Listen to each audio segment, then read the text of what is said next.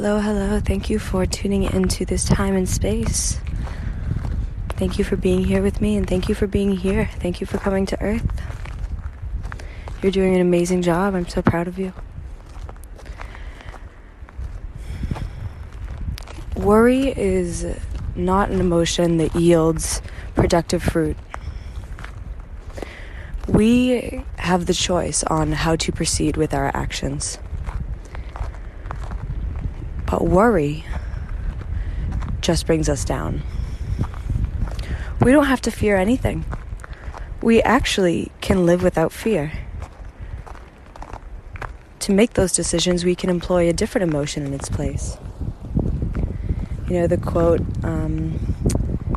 something like, in every life there are struggles, but I don't know what it says, but something about worrying makes it twice.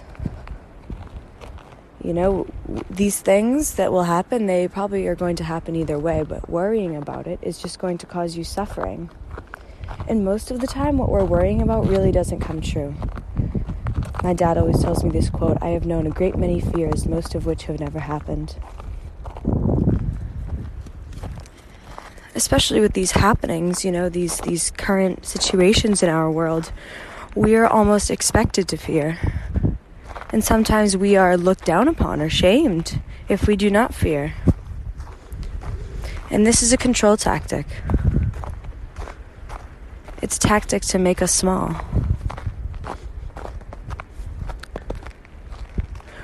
We can put love in that fear's place. Whatever you are worrying about, know that it is happening the highest case scenario. And that is your new viewpoint. That everything is working out best case scenario. That everything is happening exactly as it should. And you don't have to worry about it. You don't have to do anything. All you have to do is focus on your own self-love. And then naturally you are vibrating at a rate that is higher, and you are attracting these higher things. And even when you're not maybe the self that you want to be, maybe when you're not, putting in all your practices, you are still in the highest timeline, because every step of the way needs to be experienced for you to get the whole experience.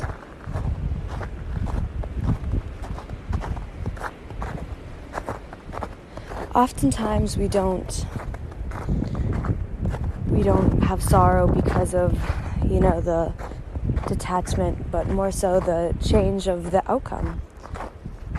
We thought that the future would be some sort of way, and when it doesn't, we become sad because we are so, hi, how are you? We're so fixated on how we thought it should be, how we wanted it to be. And by doing that, we don't leave any room for a divine intervention. Well, of course, divine intervention is divine intervention, so she's going to have her way either way. But we do not allow our imagination to wander and see all the beautiful possibilities that come with being alive and being free. If we are so stuck on one outcome, if we are so stuck on only one singular timeline, then we are restricting ourselves. And trust me, when you go back into the astral, after you leave this planet, you're not gonna be like, I wish I stayed with that person for my own entire life. I wish I stayed in this location my entire life. I wish I stayed on this path. You're gonna wanna experience everything, because that's a great urge of us humans, to be able to experience this, that, and the other thing, to really suck out the nectar of this life. This goes for all situations. This goes for relationships. This goes for maybe your future plans, your job, your location, whatever it may be. Variety. Getting to experience all these different things, that is true. Because that is closer to the all, the everything, the oneness. And oftentimes we try to plan, and we try to, map out the numbers, map out everything that's going to happen. And that is futile. Because one, we will never know. In 2 months, we will look back and say, how silly was I to think that, I knew it all. And there's something to be said for manifesting. We do, I don't know, maybe we create it, or maybe we attract it, or maybe we receive it, or maybe we foresee it. Maybe it's already written and we're just tuning into it. Who knows? But you can attract your desired outcome. What is one of the biggest goals of manifesting? It's detachment to the outcome. We must trust that the universe always has our best interest in heart.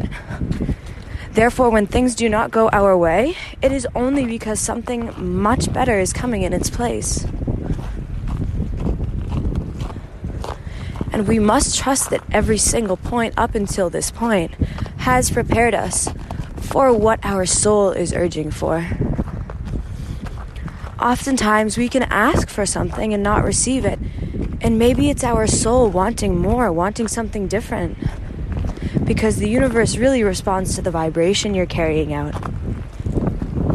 Your subconscious is most of it.